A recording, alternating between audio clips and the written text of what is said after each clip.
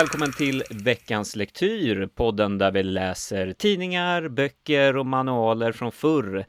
Och de har oftast det gemensamt att de inte åldrats jätteväl.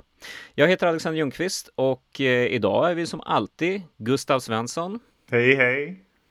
Och August Järner. Hej, hej. Hur är läget, August? Det är bra. Jag sitter och kollar här nu för jag ser ju hur ni sitter. Det är väldigt skillnad på era miljöer, måste jag säga. Gustav sitter Berätta liksom, vad du ser. Ja, men ett härligt vardagsrum, så växter, ljusslinga. Och du sitter, jag vet inte, jag ser bara en vit vägg bakom. Och en t-shirt som hänger vid sidan. Men det är väl någon härlig Harry Potter-tillvaro. Ja, jag sitter i min garderob. Det är ganska bra ljudisolering här.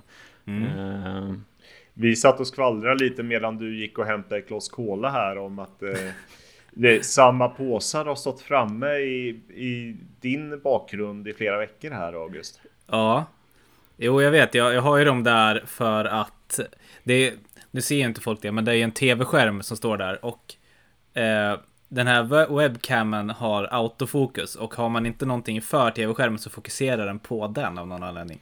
Så därför har jag ställt upp grejer. Wow. Ja, men jag tycker det blir lite färgklick ändå. Ja, absolut. Det förklarar ju saken också. Väldigt bra. Jag tror mina kollegor på jobbet är tröttare på det där än vad ni är. Ja. Men du är ju annars mycket för att spexa till med sådana här Seinfeld-bakgrunder och grejer. Där det är lite mer Zoom och Google Meets och sånt där. Precis. Har jag sett. Ja. Det är lite av min sorts skämt. Nej, jag ska. Roliga killar. Ja, exakt. Ja.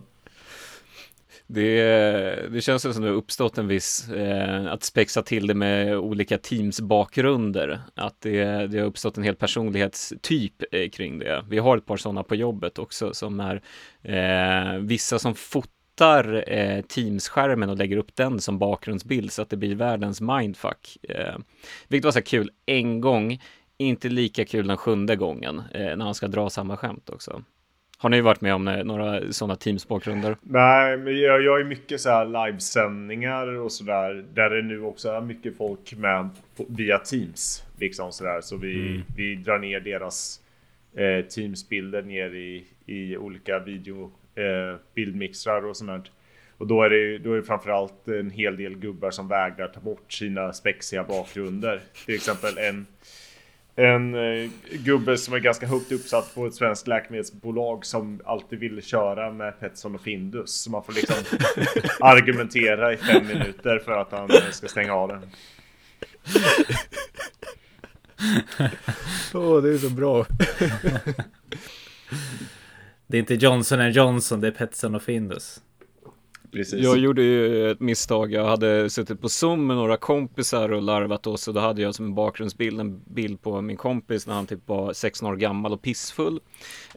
Och sen så hade jag glömt ta bort den. Dagen efter så var jag i ett väldigt viktigt möte med viktiga människor och gick in i Zoom-mötet med den här bakgrundsbilden på min kompis som var 16 år gammal och aspackad.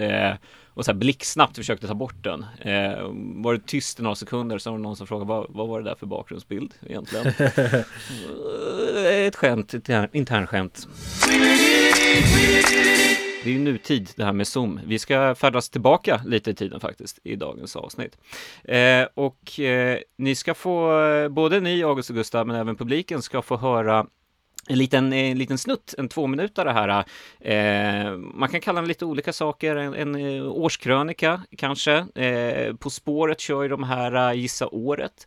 Så det är väl lite samma sak jag har gjort här. Så att det ni ska få höra nu är egentligen det vi söker på svaret som det här klippet egentligen handlar om. Det är ett visst årtal. Det är dit vi ska idag. Så att jag tänker bara att vi rullar bandet så får ni där hemma också gissa på.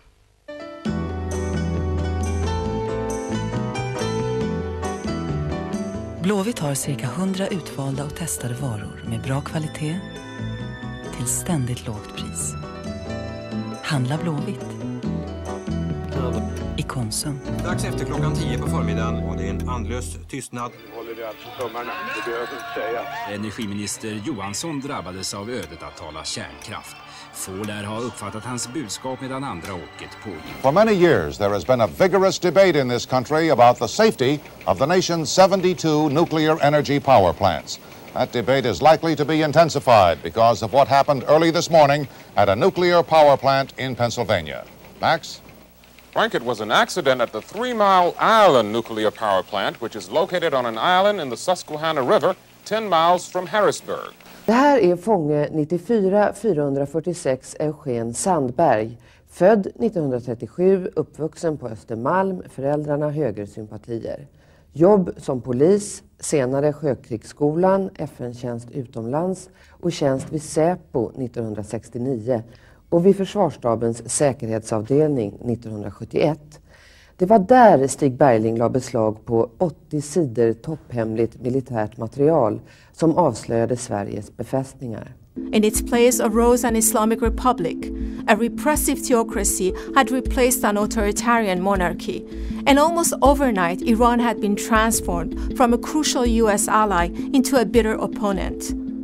Samtidigt så var man ju också ute och gick lite grann på stan och såg hela det här Malmöföljet och även Nottinghamföljet då ute i München, alltså i centrala München, och det var ju fräckt kan man säga.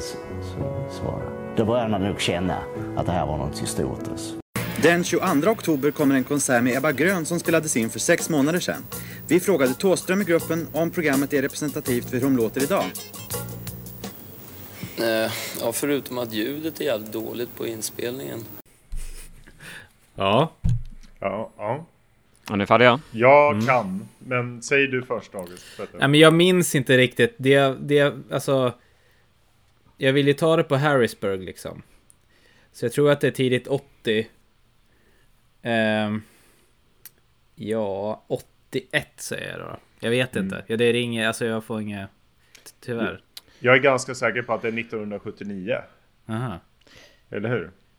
Gustav har rätt. Vad tog du det på? Ja, men Harrisburg och revolutionen i Iran var väl... Ja, men det var Iran tänkte jag också. Jag kom inte på det.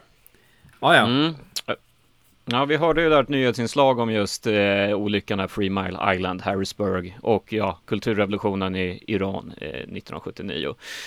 Vi hörde också en reklam för Blåvitt-sortimentet som lanserades 1979. Sen hörde vi också lite om UEFA Cup eller Europa Cup-finalen 1979, Malmö-Nottingham.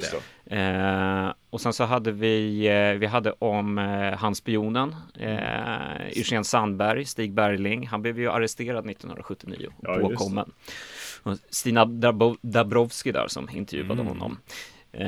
Och sen så hade vi ju också Thåström såklart, vår gamla bekant. Var tvungen att dyka upp där på ett hörn. Ingmar Stenmark också fick vi höra en liten snabbis ifrån där. Hela Sverige stod still. Han tog ju sin tionde världscupseger 79 och där blev historisk då. Jag höll på att bli bortfintad där, för då tänkte jag att det här skulle vara från något OS. Det var ju inget OS 79 utan 76 och 1980. Men då var det världscupsåk då såklart, Ja, det var ju ett händelserikt år 79. Det fanns en hel del saker som jag inte lyckades hitta några klipp på. Vi hade ju val i Sverige. Vi hade ju barnagan, togs bort i Sverige, blev olagligt att nita sina ungar. Men vi hade också RFSL som ockuperade Socialstyrelsen och man tog bort klassificeringen av homosexualitet. Så att det var ett spännande år 79. Och varför pratar vi så mycket om det? Jo, det är för att jag har hittat en tidning från detta år och det är nämligen veckotidningen C som ser ut sådär. Oj. Och det jag tror att Gurra ojar sig över är att det är naket redan på framsidan här. Ja. Så som det var på det dekadanta 70-talet. Nej, men tidningen C är en veckotidning som jag tror att många kanske har hört om i alla fall. Den var faktiskt väldigt stor en gång i tiden. Den skapades i slutet av 30-talet i Sverige och var baserad på den amerikanska förlagan då Life. Och det var Sveriges första bildjournalistiska veckomagasin. Att man hade bilder egentligen som berättade. Och under 40-talet så var det framförallt andra världskriget då som låg i fokus. Och C var ju liksom oftast först i Sverige med att få bilder från just striderna nere på kontinenten. Och man var dessutom också väldigt uttalade antinazistiska. Så att man bedrev en form av opinion också. Så man var väldigt i framkant i Sverige och var ett ganska innovativt magasin. Man fortsatte ju att existera fram tills på 70-talet då vi hade veckotidningsdöden lite man pratar om. Eller det var en kraftig nedgång bland tidningar generellt i Sverige. Och många tidningar lades ner och vissa andra försökte nischa sig. Och sen så var det många tidningar också som upptäckte att vad är det som säljer? Jo, det är sex som säljer. Så att man gick över mer och mer till semipornografiskt innehåll. Och tidningen C var tyvärr en av dessa. Inte lika grovt som andra tidningar som FIB-aktuellt. Men en hel del hud, om vi säger så. Men också mycket, mycket annat.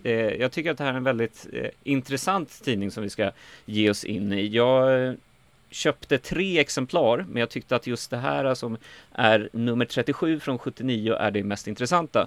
Och vi kan se på framsidan så har vi lite vad vi väntar oss. Vi har hemliga listan på de skadliga medicinerna. Vi har Franks vilda liv i USA. Såklart Frank Andersson på en motorcykel. Så har vi en Gunnar Strängs vallöfte i sossarnas ödesval. Stor valspecial. Ja. Det är ju intressant alltså att det får plats både Gunnar Sträng och en halvnaken tjej på ettan, så att säga. Precis, för vi har den stora då i det här numret är sexåret 79. Bildsidor om vår sexgalna värld. Och jag kan säga så här för alla lyssnare, vi kommer inte lägga fokus på den artikeln. Det finns väldigt mycket annat guld i den här tidningen. Är det deras deras slogan, en hel del hud? Det är jättebra med historia så här. Tidningen C, en hel del hud. Ja, jag önskar det, men de har nog ingen riktig slogan här i alla fall. Utan det är verkligen bara rakt på. Pang, C. Vi börjar med den första artikeln som är just om Gunnar Sträng då. Gunnar Strängs eget vallöfte, jag slutar inte i första taget. Och då har Cs reporter Tommy Schönstedt, han har varit ute med Gunnar Sträng på Gunnar Strängs valturné då för valet 79 och hängt med. Det är ju en ganska reslig gubbe det här. Han är 73, vilket är intressant idag när man pratar 73-åriga politiker. Det är ju ingen ålder egentligen. Men här är man väldigt mycket fokus på att han är en gammal gubbe och att han borde egentligen gått i pension. Men man spelar hela tiden på att han är så vital, han har så mycket energi och han kan liksom få hela Folkets hus att gunga i princip. Med rak rygg och taktfasta spänstliga steg och med en hållning som förmodligen inte skulle låta sig skämmas i riksdagshusets pausgymnastik lämnar han turnébilen bakom sig, accelererar om partiombudsmannen Håkan Rydbeck på upploppet, tar stentrappan i ett kliv, väjer för 5 blodröda fanor, en valaffisch och 2 amatörfotografer. Och den första möts av i foajén är en lottförsäljare som gör ett försök, men som av minen att döma är lika nöjd med det svar som han får av Gunnar Sträng. Nej tack, jag är inte finansminister längre, så jag har inte så mycket pengar. Han var inte finansminister. Nu var det Kjell-Olof Feldt här nu då. Kanske som har blivit finansminister. Ja, det borde det nog vara. Eller, eller om det är borgerlig regering, ja. 76-79. Kjell-Olof Feldt kommer efter där. Gunnar Sträng var väl innan. Och sen så, torskade ju sossarna valet 76. Så att nu är han ju opposition. Så är det. Nej, men han är ute, härjar runt på Folkets hus runt omkring i landet och blir skuggad här. Här kommer en liten passage. Senare över en kopp kaffe säger Sträng att han sett likadan ut sedan han var 25 år. Men då bestod jag av senor och muskler. Nu består jag bara av blekfläsk. Men ser likadan ut. Jag tycker ändå det här är ganska intressant artikel då reportern verkligen har gått in för att alltså, beskriva Gunnar Sträng så fysiskt som möjligt. Att det är ganska lite fokus just på sakinnehållet. Jag försöker verkligen läsa artikeln upp och ner och förstå eller hitta vad det är han, liksom, vad hans valbudskap är, vad är det han vill. Men det är väldigt mycket fokus på just hans fysiska attribut, hans utseende. Kanske en artikel som under det här tidsspannet hade kanske mer skrivits om en kvinnlig politiker. Så det är ändå väldigt intressant att man har tillåtit sig att skriva den här typen av reportage eller personporträtt. Vi ska säga också att Tommy Schönstedt är ju en Expressen-legendar. Lite kan man säga. Det finns mycket sådana anekdoter om honom. Han gjorde mycket sådana här tester och liksom... Ja, det var någonting, om jag minns rätt, att han åkte och skulle bada i någon sjö i Sveriges myggtätaste sjö eller något sånt där och se mycket myggbett. Jag kommer inte ihåg exakt där, jag kan minnas helt fel. Men det var mycket sådana där grejer att testa korvkiosker och liksom... Ja, han var en sån reportage snubbe. Ja, det är ju intressant val av liksom huvudperson. För det känns som Gunnar Sträng känns som sinnebilden av en väldigt tråkig men stabil sosse-politiker. Det var väl han som tyckte att alla skulle ha en årslön på banken och sådär. Men jag har aldrig tänkt mig att han skulle ha särskilt mycket så här... Att det är något sorts rockstjärneliv och haka på Gunnar Sträng under valturnén i olika Folkets hus. Och att det kanske inte skulle passa så bra in i en lite så här snaskigare publikation som C. Men det kanske det gör.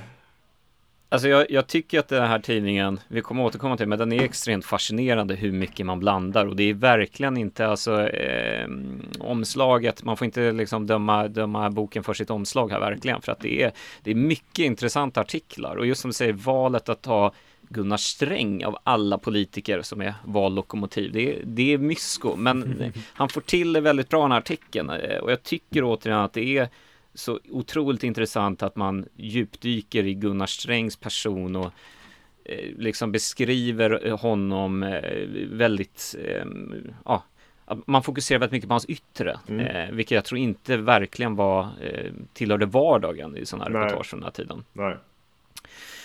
Nej. Det fortsätter med valspecialen. Då har man snackat med alla satirtecknare på de olika dags- och kvällstidningarna i Sverige. Så här ser de på sig själva. Tecknarna som skapat den elaka bilden av vår partiledare. Och då har de fått istället den här gången teckna bilder av sig själva. Ja, titta. Ja, Rit-Ola. Ja, det är ett par legendariska namn här. Vi har tecknar-Anders Andersö. Och vi har Evert Karlsson från Aftonbladet, André Pra från Expressen, Martin Lam från DN och såklart Rit-Ola. Rit-Ola var ju en ständig redaktionsmedlem i tidningen C faktiskt, och ritade flera karikatyrer varje vecka till C under 40 år nästan. Han är med här. Men vi har då Martin Lam som ger tips om hur man ska rita karikatyrer. Martin Lam i DN hör till våra mest firade tecknare. Så här tycker han: en del politiker har ju begripit sitt eget bästa. Palme ser ut som Palme och Fälldin ser ut som Fälldin. Min gamle polare Ullsten däremot rekommenderar jag här med helskägg. En resa i branschen var annars de Gaulle, bara att rita av. Precis som Tage Erlander, bara att rita av. Och framförallt jag själv är bara att rita av. Så att lyssna på Martin Lam, det är bara att rita. Det är tydligen inte svårare än så att rita karikatyrer. Det känns som när man har sett karikatyrer på Palme från de här åren så är de... Så här, alltså det angränsar ju det antisemitiska ibland. Gör det inte det? Det är alltid väldigt stor näsa på Palme. Ja, jag tror nog att många av de här herrarna gjorde sig också skyldiga till just det kanske fräna debattklimatet som just också de här satirteckningarna av Palme som figurerade på den tiden. Jag tror att många av de här var upphovsmän till dem. Men ja, du som du säger, jag tror att det fanns en antisemitisk udd där. Men det är väl lite så med just karikatyrer också, att man förstärker de tydliga dragen så kan resten se ut lite hur som helst. Vilket gör att det ofta blir problematiskt, gissar jag. Men berätta, jag kan ingenting om ritola. Det är sån namn jag ofta hört i sportsammanhang, tycker jag. Alltså när man börjar rita på skärmar och skit i sportsändningar. Men vem var Ritola från början? Ritola, den folkkära och geniala skaparen av Biffen och bananen, och Galento förstås, har i dagarna ritat i C i ganska precis 40 år. Han är också en mästare i att med några få välvalda ord få mycket sagt. Helst håller han sig till sporten, men har i C under alla år visat att han har ett oerhört brett register. Om uppdraget att rita sig själv säger han så här: det var ett knöligt jobb. Fan så mycket lättare att syssla med andra än sig själv. Men här är bidraget. Och sen så har han en väldigt, alltså om man jämför med alla andra, det här ska vi lägga ut en bild på sen. Han har en väldigt, vad ska man säga, intellektuell bild av sig själv. Det är en lång jäkla pratbubbla där han har gjort ett självporträtt på sig själv. Väldigt stiligt tycker jag. Nedsjunken i sin fåtölj där, ja. Men där ser vi hans klassiska Hitler också, va? Längst ner. Det var väl mycket så andra världskriget grejer han har gjort. Han har ju ritat in här då i sitt självporträtt en massa olika världsledare, bland annat Hitler, Ayatollah Khomeini, Winston Churchill, Fidel Castro, Idi Amin och så vidare. Ja. Det här med satirteckningar, det har ju åldrats dåligt idag, känns det som. Man ser några så här Jens Skanman-teckningar flimra förbi på Facebook, så är det absolut tråkigaste man vet. Rent spontant. Jag vet inte. Nej, men jag vet inte om det har liksom, det behöver inte vara att det har vattnats ur eller att man blivit så liksom problem. Det kanske är just att det är inte någon som har det som enda arbetsuppgift längre, vilket gör att verkshöjden sjunker kanske. Jag vet inte, jag har inte noterat så mycket senaste åren sånt liksom, så det är lite svårt. Ja, jag tycker det har blivit en så jävla alt-right grej med så här steget efter, vet jag att det finns någon som finns som alltid är så jävla tråkig. Alltså. Skämtet är alltid att sossarna har det jättebra och pissar på vanliga människor. Ja, okej. Ja. Det är mer, Ja, det finns ju Max Gustafsson är väl från vänsterkanten, en satirtecknare. Han har gjort alster som brukar synas i ETC bland annat och sånt. Men ja, alltså jag tänker så här med satir, att det, alltså just politisk satir har hittat lite mer populära uttrycksformer än skämtteckningar. Alltså sketcher och framförallt YouTube och så vidare. För det har ju verkligen försvunnit, känns det som, från mainstream media i alla fall med just politiska satirteckningar. Charlie Hebdo i Frankrike är väl på ett internationellt plan fortfarande existerar. Men vi ska djupdyka lite ner i valet 79 och de frågorna som var viktiga då. Och det är ju då såklart kärnkraftsfrågan som fortfarande är på tapeten. Det var ju den frågan som liksom splittrade den borgerliga regeringen där. Att det var ju en centerledd regering med Folkpartiet och Moderaterna, och sen kunde de inte komma överens om kärnkraftsfrågan. Så att regeringen splittrades, och det blev så här, Folkpartiet fick leda en ensam minoritetsregering under några månaders tid, och sen så blev det Torbjörn Fälldin från Centern fick komma in igen. Väldigt rörigt, och det ledde ju sen till en folkomröstning faktiskt lite senare, några år senare. Men här så har man då en lång artikel just om striden om kärnkraften, sysselsättningen och strålningsriskerna. Det är du som väljer. Och det är rätt intressant, för den här tidningen C, jag tycker ändå, när man har ögnat igenom den, jag kunde inte hitta någon officiell partibeteckning eller något sånt, men den lutar väldigt mycket åt sossarna ganska mycket i väldigt många artiklar. Och likså även i kärnkraftsfrågan, att man ska försöka skriva en neutral och objektiv artikel om kärnkraft. Det är väldigt mycket fokus på strålningens faror. Och ett exempel här är till exempel att man berättar om atombomben Dirty Harry som sprängdes i Nevadaöknen 1953. Och i närheten av Nevadaöknen så ligger staden St. Louis i Utah. Och där höll man på med en filminspelning av filmen The Conqueror med John Wayne.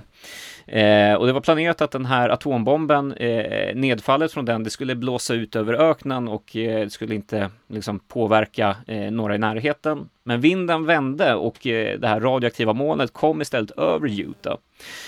Och då drar man parallellen att John Wayne dog i cancer i år. Att det skulle varit på grund av kärnvapentester som den stora nationalklenoden John Wayne avled.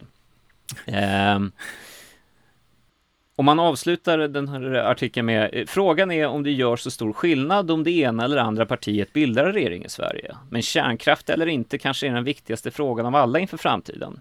Sysselsättning och risker eller energiminskning och ett kärnfritt samhälle. Det är frågan. Ja, jag hoppas inte det är så farligt eftersom jag bor ett par kilometer från ett gammalt kärnkraftverk. Och sitter där just nu. Fast det är i och för sig nedlagt, men alltså Ågestaverken. Men jag vet inte om de har kvar något sånt där, vad heter det, radioaktivt ämne där. Men det är intressant det där ändå, för jag vet att det är många, eftersom jag har massa släkt i Gävle och så, som efter Tjernobyl så var det mycket sånt avfall som regnade ner just över Gävleområdet. Och det finns liksom, det har varit lite snack så här att folk tror att det kan ha att göra med att det är så mycket cancerfall just i Gävleborg och så vidare. Men det stämmer säkert inte heller. Nej. Sen tycker jag, om man ska ifrågasätta artikeln lite, så kanske det är lite skillnad på att ha kärnkraft och att utföra kärnvapentester. Det är ju helt klart. Om det var det folkomröstningen handlade om, så hade det kanske inte blivit... Då hade det kanske inte behövts en linje 3 ens, utan då kanske det räckt med linje 1 och 2, ja eller nej. Det var många som dog av pilar, men man måste ändå få odla träd, så att säga. Det kan man säga. Jag tycker att det skiner väldigt mycket igenom att man är väldigt kritiskt ställd till kärnkraften. Man trycker lite på att det handlar om sysselsättning och att man måste klara energiförfrågan och sånt. Och det var ju lite Socialdemokraternas linje också i kärnkraften, att man var för kärnkraft, men man gick ju på det här linje 3 då, att avveckla i framtiden, för att man tyckte ändå det var viktigt med energiförsan. Och det tycker även tidningen C. Och då har vi precis också gått från ett idolporträtt av Gunnar Sträng. Så att det är en viss vinkling här. Mer valfrågor. Här kommer ju ett reportage som är väldigt, väldigt intressant. Får jag fråga, kommer det ett mittuppslag sen med sådana planscher där det finns en plansch på Gunnar Sträng?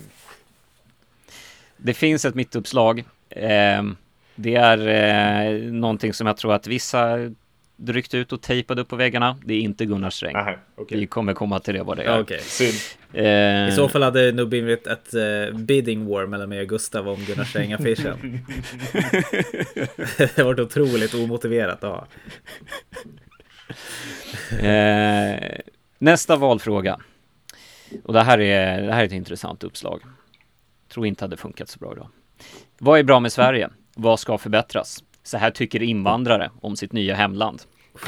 Då har man frågat ut ett dussin personer med invandrarbakgrund om vad de just tycker om Sverige. 2 dussin personer. Det är ganska många här. Det är nästan 40 stycken. Okay, Och det är ambitiöst där, ska jag säga. Jag tycker att det här faktiskt är väldigt bra gjort. För man tar det här på allvar. Och det är folk från alla livets olika områden, klasser, åldrar. Det är också intressant att det är väldigt mycket ämnen som återkommer som är aktuella idag. Det tycker jag är väldigt intressant. Vi har här Hashani Abdelmajid som är 32 år, vaktmästare från Tunisien ursprungligen. Svenskarna släpper in oss i Sverige, men sen skiter ni om att det blir problem. Då vore det ju bättre om ni sa stopp redan vid gränsen. Det är ju intressant. 79 så att en person tycker att ni tar emot oss men ni vill inte integrera oss. Och det är en åsikt som återkommer bland flera personer, att man säger det. Man är tacksamma för att komma till Sverige, men svenskarna är kalla och de är usla på att integrera oss. Vi hamnar ute i förorterna. Det här är 40 år sedan. Det är en diskussion som fortsätter fortfarande. Det är också en hel del personer här som tycker att svenskarna jagar standard för mycket. Mattias Heredia är 41 år och är försäljare från Spanien ursprungligen. Svenskarna tänker för mycket på att höja standarden. Den är tillräckligt hög tycker jag. Istället glömmer ni bort den mänskliga kontakten och lever liksom i en glasbur.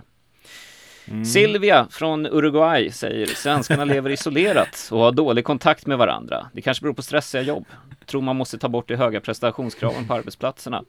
Och det är väl den här klassiska kritiken också, att svenskarna är extremt materialistiska. Ni borde kanske vara mer tacksamma att ni inte har det som i de länderna vi har flytt ifrån faktiskt. Jättekul om du hade sagt Silvia från Tyskland men uppväxt i Brasilien. Ja.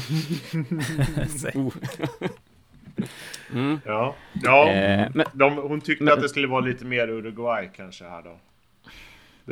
Kanske mer att vi skulle vara lite mer tacksamma och att vi inte skulle jaga en högre standard. Men vi har också faktiskt Elvira här från Polen som tycker att hon är inte så kräsen. Eller hon är faktiskt väldigt nöjd. Jag är så glad att jag får bo i Sverige. Jag har bott här 2,5 år. Jag har en underbar man, ett lägenhet och ett arbete. Vad mer kan jag begära? Men sen har vi en diametralt annan åsikt här. Olga, 37 år från Jugoslavien. Allt är åt helvete. Jag kom till Sverige. När jag kom till Sverige var jag frisk och stark som en häst. Nu är jag sjuk och knäckt. Man betraktar inte folk som människor i Sverige utan som djur. Jag ger fasen i allt och åker hem igen. Oj, jäklar. Ja. Man vill veta hur de fått den upplevelsen. Alltså vad... Intressant. Ja, hon blev sjuk av Sverige. Ja, hon var stark som en häst innan. Ja. Men nu är det inte så längre. Så nu vill hon åka tillbaka till Jugoslavien igen. Vi får hoppas att Olga fick hälsan tillbaka. Verkligen. En sista grej här som flera också tar upp är att de tycker att det finns för mycket alkisar i Sverige. Det är för mycket fyllgubbar på gatorna. Okay.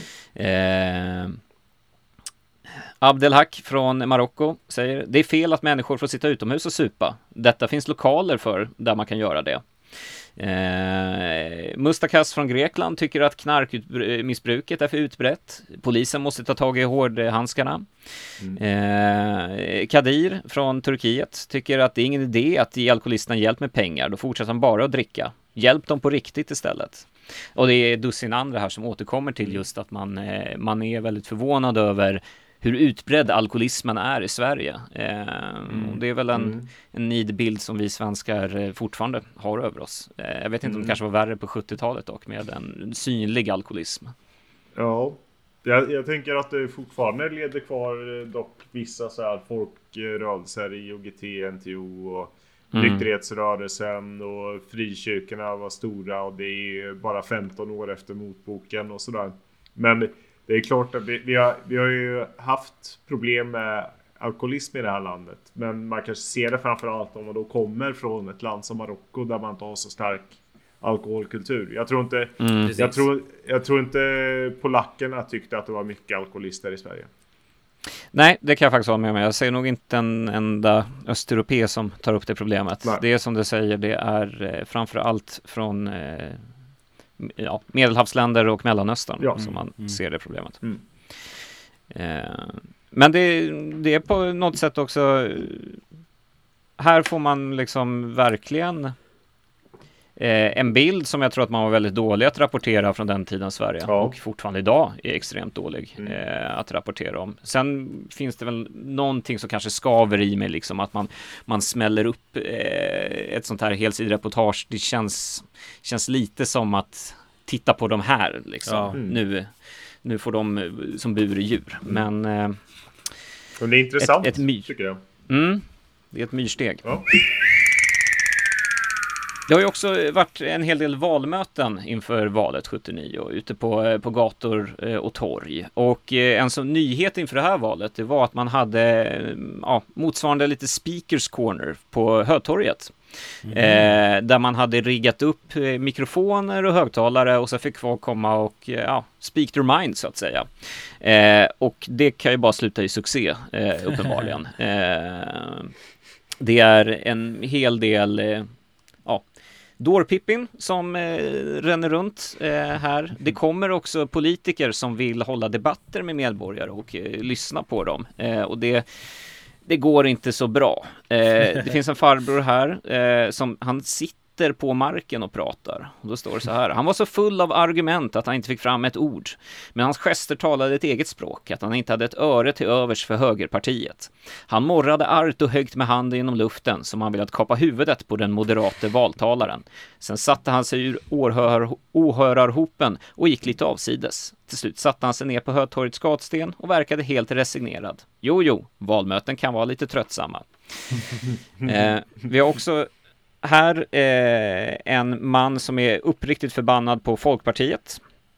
Kerstin Anér är en stridbar folkpartist som just berättade hur förskräckta de borgerliga blev när de kom in i kanslihuset och såg hur Socialdemokraterna hade lurat hela svenska folket. Då framträdde en ung man som drog upp skjortan och visade ett präktigt ärr som han hade på magen. Hans budskap var lite svårtolkat. Han sade sig vara helikopterpilot och påpekade att han hade tystnadsplikt. Därefter bröt han upp från mötet. Jag ska till Systembolaget, skrek han.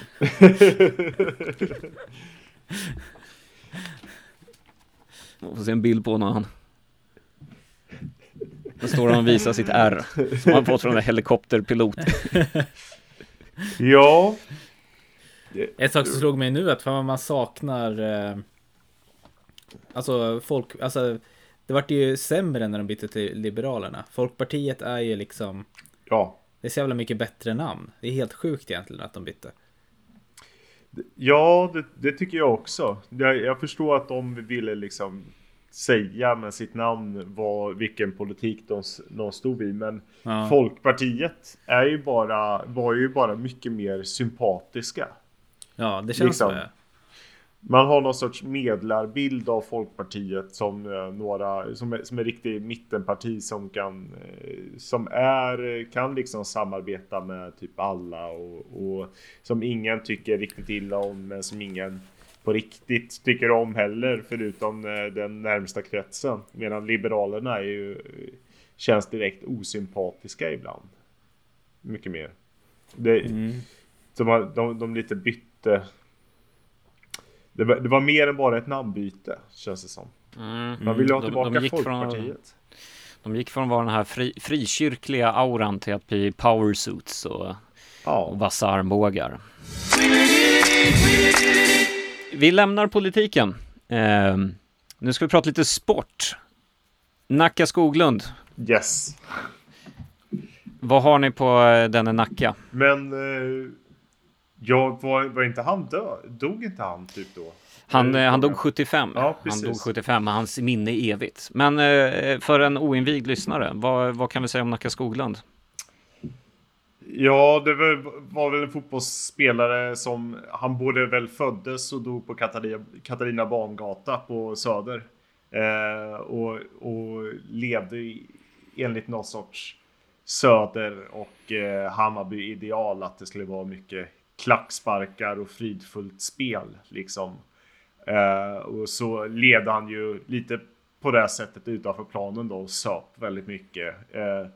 Pressades till att göra massor dåliga affärer och åka runt i folkparker och stå och klacka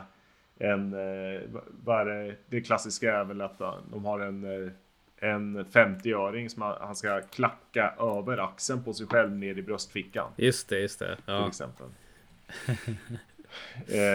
Men del av svenska VM-laget 58 och sjöng ju på den klassiska Vi hänger med-låten och sådär, och proffs i Italien i många år.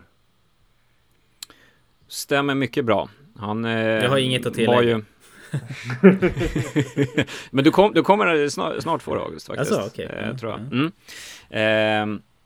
Nej, men han var ju lirarnas lirare liksom. Den vajande majskolven kallades han. Var liksom en dribbler och tog livet med en klackspark som Gurra sa. Han var ju full oftast under match också när han spelade de sena åren i Sverige. Och ändå var förhållandevis ganska bra, så att han hade väl någon råtalang där bakom. Tyvärr ett väldigt tragiskt levnadsöde också. Han dog väldigt ung och urfattig och ensam. Jag menar, han måste ha varit i 40-årsåldern, eller? Typ 45 eller något sånt när han dog. Men Visste ni att han hade en son? Nej. 4-målsskytt, Nackas okände son. Det här är 20-årige Peter Sonego, son till Nacka Skoglund. Peter spelar själv fotboll, men avstängdes när han skulle byta klubb. Så nu lirar Peter i ett korpgäng. C följde honom under en match. Peter blev matchhjälte och gjorde 4 mål. Jämför mig bara inte med farsan, säger han. Jag är inte ens vänsterfotad. Här berättar Peter om första gången om sitt liv som Nackas okände son. Och då är det Mats Wennerholm som har gjort det här reportaget faktiskt. Ytterligare en känd gammal räv. För 20 år sedan sprang Lennart Nacka Skoglund in på Ullevi i Göteborg för att möta Västtyskland i en semifinal i fotbolls-VM. Landslaget stannade i Göteborg ett par dagar och på den tiden hann Nacka träffa en ung göteborgska. De träffades ett par kvällar och fattade tycke för varann. Mötet resulterade i att flickan året efter födde en pojke. Det var ingen tvekan om vem fadern var. Nacka Skoglunds namn skrevs in på faderns plats i kyrkböckerna. Men Nacka återvände till Italien och den unga göteborgskan gifte sig. Pojken stannade hos mamman och döptes till Peter. Och här har vi då Peter Sonego. Och hans efternamn kommer då av att hans morsa gifte om sig med en italienare. Okej. Ja, man ser ju likheterna där. Gör man ju. Men hur gammal är han där då? För han såg ju ut att vara 45 han också. Ja, en 20 jävlar. På den bilden. Oj, shit. Ja. Wow. Levde hårt. Vad ska jag säga, Nacka var ju inte den enda som vad ska man säga, skaffade barn under VM 58 i Sverige. Bland annat så den brasilianska stjärnan Garrincha fick ju till exempel också en son. Med en svensk tjej. Den som han inte... Jag vet inte hur pass involverad han var under den här killens liv sen. Men det senaste jag hörde om honom var att han säljer korv på Järntorget i Göteborg. Åh fan. Garrinchas son alltså. Jäklar. Undrar om det är på Järngrillen. Det måste jag kolla. Kan du göra, nästa vecka kan du spela upp en intervju. Ja, jag måste nästan gå och kolla om det är han som står där. Ja. Gud vad spännande. Okay. Garrinchas son på Järntorget i Göteborg. Ja. Kan inte vara sant. Nej men åter då till Peter här då. Han gillar ju fotboll, men han är ju tyvärr inte samma råtalang som sin far. Han harvar på. Peter spelar själv fotboll, där han gjort sedan knatteåldern. Men just nu så gör han ett ofrivilligt uppehåll från fotbollen i ett år. Ja, jag spelade ju i Rågsved som är ett division 4-gäng söder om Stockholm. Men så skulle jag byta klubb och gå till Aspudden. Och Rågsved begärde så mycket pengar för mig att gubbarna i Aspudden inte hade råd att betala. Så jag blev avstängd på ett år. Amen. Men det är också så här härligt den här tiden i Sverige när det var liksom, det fanns... Idrotten var inte så professionaliserad så du kunde ta det med en klackspark om du blev avstängd och också hålla på med fler sporter. För Peter fortsätter där. Ja, i och för sig har det varit rätt skönt för jag har faktiskt kunnat satsa mer på handbollen istället. Där spelar jag i Silving som är ett division 3-lag i Stockholm. Peter gillar inte alls att bli jämförd med Nacka som fotbollsspelare. Även om grabbarna i laget pikar honom ibland. Man kan knappast påstå att jag ärvt farsans teknik och bollsinne. Då skulle jag inte hålla på harva i division 4. Men jag har inte ärvt farsans vänsterdoja. Jag är högerfotad. Peter då, han jobbar ju i Charken på Konsum i Stockholm. Och det är också det korplaget han nu spelar med, Konsums korplag. Och de har varit på en Konsumturnering då i Norden för alla korplag. Det var tydligen en riktigt stor grej att Konsum, alla alltså kooperativa mathandelsbodar hade en egen fotbollsturnering. Då. Och han är den stora stjärnan i Konsum Stockholms korplag och gjorde 4 mål mot det norska laget. Men här kommer det som jag tänkte att August, du borde nog spetsörna. Okay. Privat så bor Peter ihop med sin fästmö Eva Ölvestad. Hon spelar förresten handboll i division 2, säger Peter. Men det är så mycket sport i familjen ändå. Så hon får nog göra ett uppehåll den här säsongen. För vi ska ha barn i februari. Ah, okej. Och det kan man ju säga. Det han säger där, att det är mycket sport i familjen. Det har han ju väldigt mycket rätt i. För den där barnet, det är ju Jimmy Ölvestad. Okej. Hockeyspelare. Intressant. Ja. Spelar NHL och allt möjligt. Det var väl runt millennieskiftet, va? Han måste ha slutat på 00-talet någon gång, tror jag. Men det var ju så från när man var liten, ja. Så han är barnbarn till Nacka, alltså? Jajamensan. Det var så Men det bra. visste de inte då. Sen kommer vi då till den stora storyn i den här tidningen. Och det är Frank Andersson på äventyr i USA. Yes. Det är en lång jäkla artikel. På tal om barn i andra städer i Sverige. Det känns som gud ja. Här sitter han på en motocross. Jag orkar inte gå igenom hela artikeln. För att det är bara nämna det. Frank Andersson i USA. Man kan bilda sig en bild av vad som händer. Men det finns några snippets härifrån som är ganska kul ändå. Bland annat då så får vi en beskrivning av Franks entourage då. De kallas för de 4:s gäng. Och det är Jerry, Peter, Roger och Stefan. Det här är bara några snubbar som hänger med honom. Andersson, Pettersson, Lundström och jag. Gänget. Och då ska vi tillägga att han är i USA för att tävla i VM i brottning. Så att 2 av de här killarna, Roger och Stefan, de är också brottare, men de är bara tävlar på SM-nivå, som är bara där egentligen för att hjälpa honom och supporta honom lite. De ska inte tävla själva. Men sen så har vi då Jerry och Peter. Jerry, han är 27 år gammal och är ljusjockey på disco. Det är hans och Peter då, vad är han då? Jo, han är ljud- och diskjockey. Alltså och är också en lirare. Det är inte många som är ljusjockey nu för tiden. Nej, jag är ljusjockey. Jag är på Debaser nu på lördag och köra ljuset. Det är ändå intressant. Mycket strokes. Nu är allt automatiserat. Det här är ju ett jävla gäng. Och det är egentligen artikeln handlar om att de bara ränner runt dagarna innan VM. Klockan är 1:30, baren stänger 2. Vi trycker i oss ett antal whisky, Pernod och öl. Beställer in mera. 1:05 kommer diskklockan och fyller sin plastbalja med våra fulla glas. Roger blir förbannad. Kalifornisk lag förbjuder utskänkning av alkohol efter klockan 2. Piper diskklockan och slinker iväg. De 4 härsknar till. Vi bryter, säger Frank. Gänget sätter sig i Franks hyrda mörkblå Camaro. Och så kommer en beskrivning här då av att Cs reporter sitter i en annan bil och har en lite snabbare bil än Frank Andersson, vilket Frank Andersson upptäcker och blir pissförbannad. Och det utbryter ett race där på motorvägen mitt i natten i Kalifornien, där Frank Andersson också. Absolut pissfull måste köra om Cs reporter i typ 200 km i timmen. Frank fortsätter lite längre fram att berätta att han har hängt en del i somras med Ingmar Stenmark. Lärde honom bland annat att köra motocross på Gotland. Men han lärde honom också att man kan faktiskt ta en Irish coffee efter maten utan att bli alkis. Gud vad jag inte kan se de 2 personligheterna tillsammans. Alla svenska kändisar är tvungna att hänga med varandra. För det är liksom som att sätta... Jag vet inte.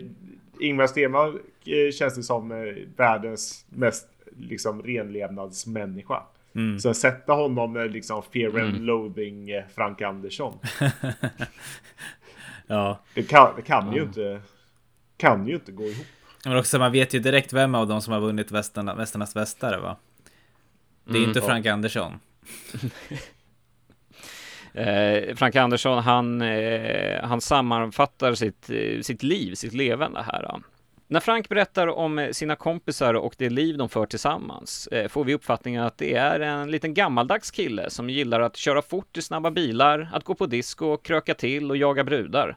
Men inte att röka hasch som en del av hans kompisar gör. Fan, jag vill inte ligga i koma och lyssna på musik. Jag vill ha action. Jag gillar high life, det fattar du väl. Där har vi Frank Anderssons livsfilosofi. Ja. Det här är några år innan Los Angeles OS här då. Ja, det är ju 79 det här. Och det är väl 84 Los Angeles OS. När han sticker iväg i en vecka och ingen vet var han tagit vägen. Just det. Och så hittar Mats, eller så får Mats Olsson reda på att han har varit i Las Vegas. Och sen frågar han honom om det här på en presskonferens och vad han gjorde i Las Vegas. Och Frank Andersson säger, ja, kuken ska göra sitt. Klassiskt citat.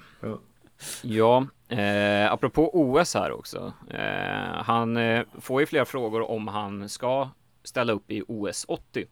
Och då säger han att han inte är intresserad av det, att han vill köra VM och sen får han se vad livet tar till honom. Och han är ju faktiskt, just den här tävlingen då, VM 79 i USA, så är han inte tippad favorit heller. Och det återkommer han till hela tiden. För att han är ju inte som andra idrottare. Han krökar och festar loss egentligen, medan de andra ligger i hård träning. Men han blir världsmästare. Han vinner faktiskt VM-guld. Och då får han frågan av Cs reporter. Vad ska du göra närmast då? Dricka ett par öl, ringa hem så att föräldrarna håller sig lugna ett halvår till. Och till Sveriges Radios reporter säger han. Och så vill jag hälsa hem till Svenska Brottningsförbundet att de behöver inte vara oroliga. Jag ska klara OS trots att jag går på disco. Ja, vilken stjärna ändå. Ja, men det är också det när man kan inte bry sig och bara vinna ett VM-guld på ren talang bara. Ja. Det är ju... Det är ju någonting väldigt frestande med de idrottarna. Det är ju därför liksom så här Patrik Sjöberg är liksom mer intressant än Stefan Holm. Ja. Eller på ett annat sätt åtminstone. Träningsprodukterna är ju inte lika roliga helt enkelt. Nej, men man älskar ju de här som bara kommer från sidan och har liksom en ren råtalang. Nacka Skoglund också. För den delen. Har vi några fler exempel på det? Nej, men jag tänker direkt på hockeyspelaren Conny Strömberg som ju var en sån här extrem bolltalang överhuvudtaget. Han har varit med i Guinness rekord-tv och han har haft Guinness rekord i att bolla med fotbollar och medicinbollar och vad det var. Men som var så här sinnessjukt bra ungdomshockeyspelare och spåddes. Jag tror att den är alltså samma årskull som, eller runt där, som Foppa och Marcus Näslund, och också från Örnsköldsvik. Men som liksom inte riktigt, utan alltså som jag fattade, mer bara inte gillade att träna så mycket utan bara körde på, men som sen alltså spelar mycket utomlands, Österrike och sånt där.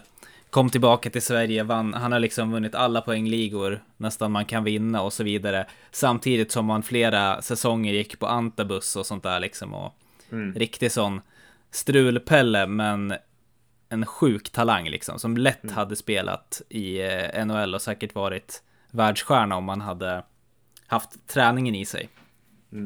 Det snackas ju mycket om den svenska skridskoåkaren Nils van der Poel nu. Med 20-something och vunnit och slagit världsrekord i skridskor och massa det år.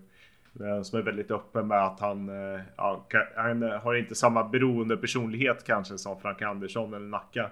Men han är väldigt öppen med att han gillar att äta kanelgifflar då och då och tycker inte att det är så kul att träna och tycker att man kan gå ut och festa ibland åtminstone. Och så att det kanske gått lite väl långt i hur hårt unga idrottare satsar på karriären. Det kanske ligger något i det också. Alltså, verkligen. Ja, jag har ju ett aktuellt exempel. En stor favorit hos mig, Darjan Bojanic. Just det. Mittfältare i Hammarby, älskar kebabpizza och öl och snus och är lite småfet och har kanske allsvenskans bästa passningsfot på en bra dag. Men inte professionell idrottare i varken utseende eller träningsform. Bara ren råtalang. Vi navigerar oss bort från sporten. Nu ska vi till Eskilstuna. Där ska vi träffa en kvinna som heter Borghild Flagstad, som är 58 år. Bor i en liten tvårummare i centrala Eskilstuna. Okay, ja. Men hon bor inte ensam. Hon delar lägenheten tillsammans med Niklas, Pelle, Chico, Sickan, Kompis, Smokey, Murri, Morris, Bambi, Perry, Sessan, Silver, Cesar, Shiba, Lollo, Ramona, Mitzi, Lissi, Totte, Hassan, Pia, Sotis, Tobby, Kobby, Kocky, Li, Rock, Patrik, Linus, Tova, Ricky, Nalle, Bamse, Tiger, Tamara, Cherry, Flipper, Misak, Svante, Mona Lisa, Monia, Mickey, Mussi, Lassie, Lina, Prins, Little Wick, Pricked, Vippan, Lucy samt Lille Robin. Men alltså jag visste inte att I'm from Barcelona fanns redan då. Jag trodde det var mycket betydligt senare. Det här är Borghild och hennes 51 katter. Jävlar. Det är ju skönt att höra det i alla fall. På sättet. Jävlar. Shit. Ja. Det var ju... Får jag säga att jag tycker många katter ser väldigt lika ut på den här bilden. Ja, men det är det som är det sjuka. Alltså, har hon då liksom... Vad hette hon, sa du? Jag tror du skulle säga vad hette de? Ja, vi kan ta det igen. Det är Pelle, Chico, Sickan. Nej, det är som Johan från Gamble Putty, den Monty Python. Borghild Flagstad, hon är norska. Ja, okej. Ja. Alltså några av de här namnen är ju Little Wick. Man vill ju ha en katt som heter Little Wick. Ja. Eller en travhäst. Det är lite... Jag tycker alltid det är så intressant, hur blir det sådär? Jag gissar att de började med alltså, en katt. Så råkade de köpa en hane eller en hona, så blev det kattungar och sen... Men alltså... Fast kan katter få kattungar med syskon? Det känns alltså, jag vet inte. Ja, men vissa hade så vanliga namn. Alltså typ Roger och Hassan och vad fan de heter. Sen heter vissa liksom... Ja men vad fan heter de? Stampen och Kocky och ja. Som Borats barn. Alltså yngsta son heter Huey Lewis. Vilket ja, när hon anledningen varför hon har så många katter är ju för att hon det börjar med att hon hittade en katt som hade ramlat ner från 6:e våningen och var skadad. Hon tyckte synd om den. Och sen har det varit några sommarkatter som har varit övergivna. Och sen har det bara fortsatt på det där. Och sen har hon känt att, vad skadar det med ytterligare en katt? Jag har ju redan 50 stycken. Så nu bor hon där i en 2-rummare i centrala Eskilstuna med 51 katter. Undrar om hon tog några fler. Nej, men hur har hon råd med mat? Alltså jag tänker så här, hur kan hon sova? Det är massa sånt, det måste vara bråk hela tiden. Katter emellan. Hon arbetar halvtid på en metallindustri. Och till hälften har hon delsjukpension. Okej. Står det någonting om hon har liksom hamnat i någon sorts klammeri eller diskussion med myndigheterna om det här? För det brukar ju kunna hända de här crazy cat ladies. Nej, det är faktiskt inte alls. Man pratar här med en Harry Johansson i hälsovårdsnämnden i Eskilstuna och sagt att men hon sköter ju katterna bra, så där kan vi inte påverka, men vi har lite synpunkter på att man har 50 katter i en hyreslägenhet. Vet du vem som mer har synpunkter, kan jag tänka mig? Hyresvärden. Ja, jag ska tro det. När sån ventilationskontroll kommer. Nej, men de har nämnt här i alla fall att, och det här är ju också så här härliga gamla Sverige, att så här, socialnämnden är ju inkopplad och om vi hittar något fint ställe för henne på landet så kan hon ju givetvis få flytta dit, men det är ingenting vi gräver i just nu. Oj, ja. De gläntar ändå på dörren där att vi kanske måste skaffa ett hus till Gunborg ute på landet. Borghild. Precis. Borghild. Men det lät inte som att de var liksom att du ska ut nu. Nej. Utan det är bara, om vi hittar någonting kanske du kan få det. Ja. Det står lite också hur mycket mat som går åt varje dag. Det är 40 kronor om dagen kostar maten. Och det är strömming och kattmat som man blandar ut med korngryn, risgryn och så vidare. Det blir ungefär 15 kilo mat till dagens huvudmål. Och till kvällen så får de också leverpastej och 18-20 ägg. när de har varit riktigt snälla, då får de getost. Det är tydligen det bästa. Norsk delikatess där. Mm. Jaha, ja, men det är inte konstigt att hon är sjukskriven på 50%, låter det som. Ja, det är nästan ett heltidsjobb det här. Ja.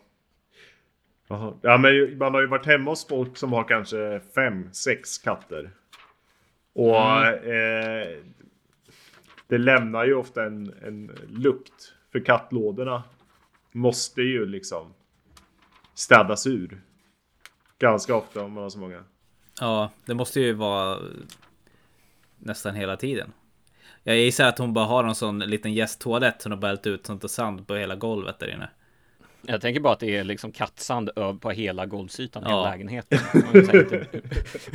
Bara hällt ut. Det är så på La Cucaracha liksom, så att som beach stämning. En liten instickare här, och det här är ett fenomen som verkar vara återkommande i den här tidningen, och det handlar om läkemedel, och framförallt då läkemedel som du kan dö av. För det är en artikel här som handlar om Lilly som blev invalidiserad av något läkemedel. Det är inte så intressant just den artikeln. Det som är intressant är att det finns en lång radda här där man listar olika vanliga läkemedel som du kan få på apoteket som man kan dö av. Oj. De listat hur många dödsfall kopplade till det här läkemedlet som skedde i Sverige förra året.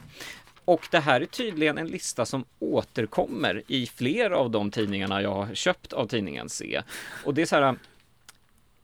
Det är lite inne på vad jag tycker är en så märklig blandning med tidningen. Att det är lite porr, det är lite samhällsjournalistik, det är mycket sensationsjournalistik, och sen så känns det som så här rena rama flashback. Liksom. För att det är inte någon så här källkoll eller någonting. De har bara slängt upp att Bricanyl kan du få hjärtklappning och dödsfall av. Okej. Man kan ju tycka att det är tur att den här inte finns idag. För gud vad hårt bärsare de har blivit av Agnes Wold på Twitter. Ja. Vi måste också kika på insändarna. Och här tycker jag faktiskt att C har ett väldigt intressant grepp. Okay. Det är insändare där man får ställa frågor. Och tidningen C tar reda på svaren på ett ganska ambitiöst sätt. Det är mycket så här: hej, jag såg en jättekonstig cykel som var klädd i hö på Sergels torg. Vet någon vad det här var för någonting? Och sen så kommer en lång radda om att men det är någon excentriker och konstnär inne i stan, och så har man intervju med honom, bla bla bla. Nice. Och det finns så här matematiska frågor och vetenskapliga. Men det fanns en jag fastnade på här. Då står det så här: hallå C. Jag läste att professor Olof Lindahl är drivande kraft i hälso- och miljöpartiet, och då blev jag intresserad. Professor Lindahl strider för den gröna linjen och för att folk ska hålla sig friska. Kan C ta reda på hur han själv håller sig i form? Äter han bara grönsaker? Hur är hans eget hälsoprogram? Hälsningar PL. Och då följer en artikel här nedanför. Professorn som blev miljöpolitiker. Bygg 10-våningsträningstorn. Oj. Så har vi en illustration på ett 10-våningsträningstorn. Ja, så man ska då springa. En liten bild. Man ska springa upp och så åka ner, eller vad då? Så att man... Vi ska höra vad professorn säger här. Men gud. Vi åkte till Linköping och åt helgrön lunch med Margareta och Olof Lindahl.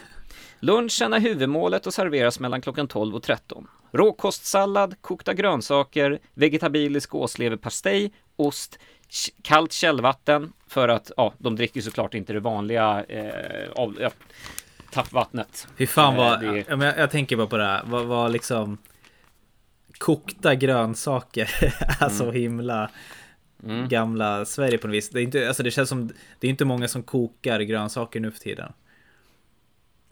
Men gud nej. Det är alltså äckligt. De dricker äppelmust och örtte. Med örtte så vaknar man också upp. Frukosten består av 1/2 liter osötad fruktvätska, torkad belötlagd frukt och 1,5 matsked kliolinfrö. Middag vid 7-snåret är osötat bröd, soppa, vegetarisk varmrätt. Någon gång hjortronparfait till efterrätt. Margareta och Olof Lindahl har varit helvegetarianer i 15 år. Äter bara obesprutade, biodynamiskt odlade grönsaker. Det blir dyrt och tar tid att laga, säger Margareta. Det kräver en hemmafru eller hemmaman i köket. Hur håller sig professor Olof i form då? Med hårt trädgårdsarbete och byggjobb. Margareta och jag cyklar, åker skidor och dyker. Så har vi en passion att klättra i Alperna. Matterhorn älskar vi. När vi är där klättrar vi cirka 1000 meter om dagen och tar linbanan hem till hotellet. De flesta gör tvärtom. Linbana upp och klättring utför. Det är inte samma goda resultat och det är också lätt att dra på sig skador i hälsenor och knäleder. Vad sägs om jogging då? Nej, den säger jag nej till. Jag gillar inte att kuta i skogen och få en massa spindelväv i ansiktet. Som att det skulle någonsin varit ett problem. Ja, det är ingen man har hört om. Att orienterade liksom får skador av spindelväv. Han återkommer till det här han nämnde om att man ska klättra upp och ta linbanan hem. Min dröm är att kommunerna ska bygga 10-våningsträningstorn. En mjuk och spänstig spiraltrappa uppför. Vackra och lyriska bilder på väggarna. Stereomusik. Och när man har nått toppen ska det vara rutschkana hem. Så att det är hans träningsfilosofi, precis som han bestiger berg. Att man klättrar upp och åker linbanan hem. Och i det här fallet så är det här tornet då. Och då är det en spiraltrappa man går upp i. Och för att hålla sig motiverad så är det fina tavlor på väggarna. Men framförallt stereomusik. Man ska motiveras av fina tavlor och stereomusik. Det är viktigt att det inte är mono här, utan det är stereo. Wow. Nej. Och sen så när man kommer upp så får man åka rutschkanan ner igen. Och sen står det så här då att när man är nere så blir man så äggad av stereomusiken att man vill gå upp igen. Alltså man måste ju älska den här gröna vågen flummade delen av Miljöpartiet som liksom tycker man ska bygga någon sorts Babelstorn i varje kommun med tillhörande rutschkana. Men så här, jag tänker att det inte är en alltså så här. Det är ju en otroligt märklig idé. Men den skulle ju på sätt och vis fungera. Om man tänker bort musiken och tavlorna och sådär. Skulle man bygga ett högt torn med en snabb, cool rutschkana ner liksom. Då skulle ju folk springa upp där. Speciellt unga som kanske inte nu för tiden rör på sig lika mycket och så vidare. Det skulle bli en grej att åka i den där. Alltså, det är såklart att det inte skulle bli samma grej som hans vision, men nej. Det är inte en dödskorkad idé. Nej, men jag känner att man måste kanske ha 2 filer i den här rutschkanan. En för de som springer uppåt och en för de som åker neråt. Så det är inte liksom jag kommer och kapar den här professor Lindahl, 65 år gammal, som är rädd för skador på hälsenorna. Spindelväv i ansiktet. Jag kanske har dragit ner brallorna för att det ska gå ännu snabbare i rutschkanan. Ja.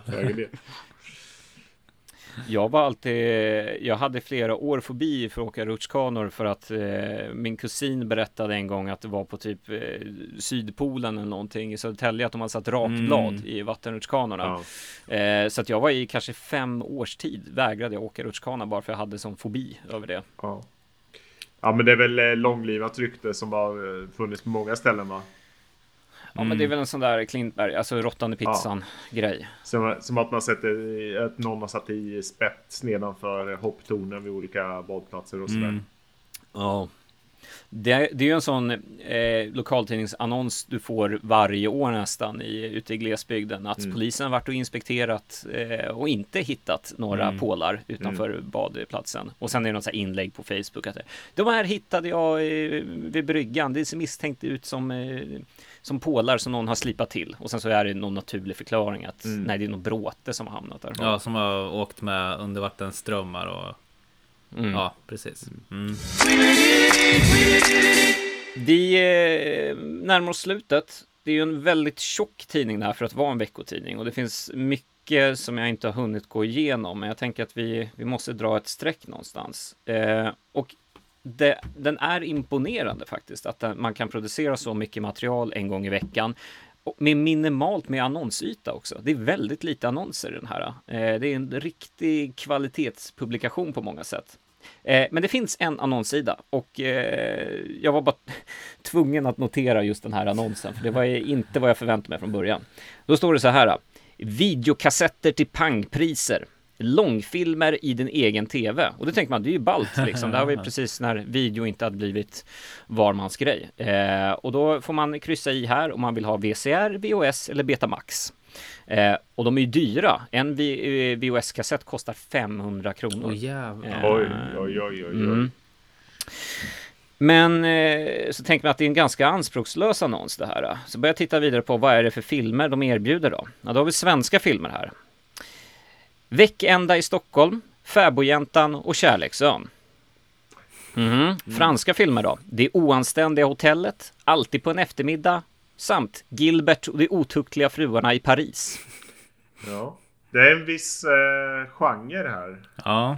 Bör man gissa att det kanske bara är en typ av film som de säljer här. Vad är de tyska filmerna då? Jo, nu börjar det bli väldigt tydligt här.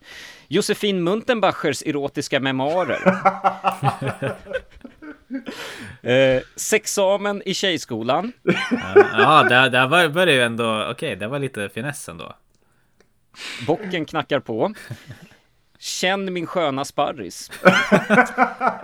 Var det han Lindahl som är det? Och sen till sist amerikanska filmer då. Och de har ju inga skrupler utan de kör helt osensurerat. Ta mig på pälsen samt Pennys häftiga sexlekar. Så att det är så här, det stegrar där. De svenska filmerna kan vara väldigt så här tvetydigt. Ja. Så här, Fäbodjäntan, vad kan det vara? Kärleksön. Och sen tyska är bara Bocke knacka på, känn med sköna sparris. Och jänkarna är bara ta mig på pälsen. Där behöver man inte dölja någonting. Nej. Ja, det var tidningen CD. Årgång 1979, nummer 37 kostade 6,85 inkmoms. Men gud vad det känns som att sånt här på ett sätt kommer komma tillbaka. Ett sånt veckomagasin. Att det blir en sån stor grej där man inte riktigt vet vad man får. Som är lite så här spretigt och lite... Jag vet inte. Jag bara får en känsla av att liksom... det hade gjort... Eller funkat bra. Alltså jag känner ju att det här är som en korsning mellan en ding-ding-värld, lektyr och fokus. Ja. Det är liksom, det är den blandningen som blir så jäkla märklig, men ändå väldigt intressant. Har C någon koppling till Se och Hör? Ja, det tänkte jag också. Nej, faktiskt inte. Jag trodde det också, för jag hade ju för mig att Se och Hör var en sammanslagning mellan två tidningar. Ja. Och det är det. Det är en sammanslagning mellan Hänt i veckan och Röster i radio. Jaha. Okay. Hänt i veckan var väl någon skvallertidning och Röster i radio var i SRs interntidning. Okej. Som sen blev Se och Hör då.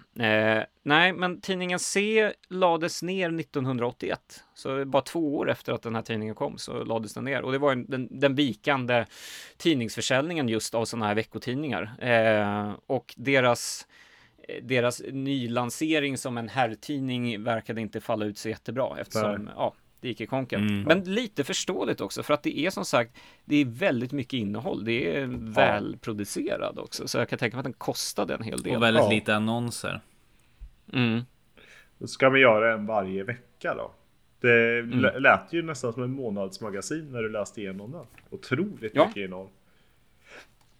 Och då har jag bara tagit upp en del. Det finns mycket som jag inte berättade om. Men det är också så här en ganska diger redaktionslista också. Vi hade ju en hel del kända namn än idag. Alltså Lennart Ekdal, vi hade Tommy Schönstedt, Mats Wennerholm och lite andra namn som kanske inte är lika kända. Men jag kan då läsa ett 20-tal namn i redaktionslistan. De är väl 50-talister allihopa de där, så att de var väl i 20-årsåldern någonting på den där tiden.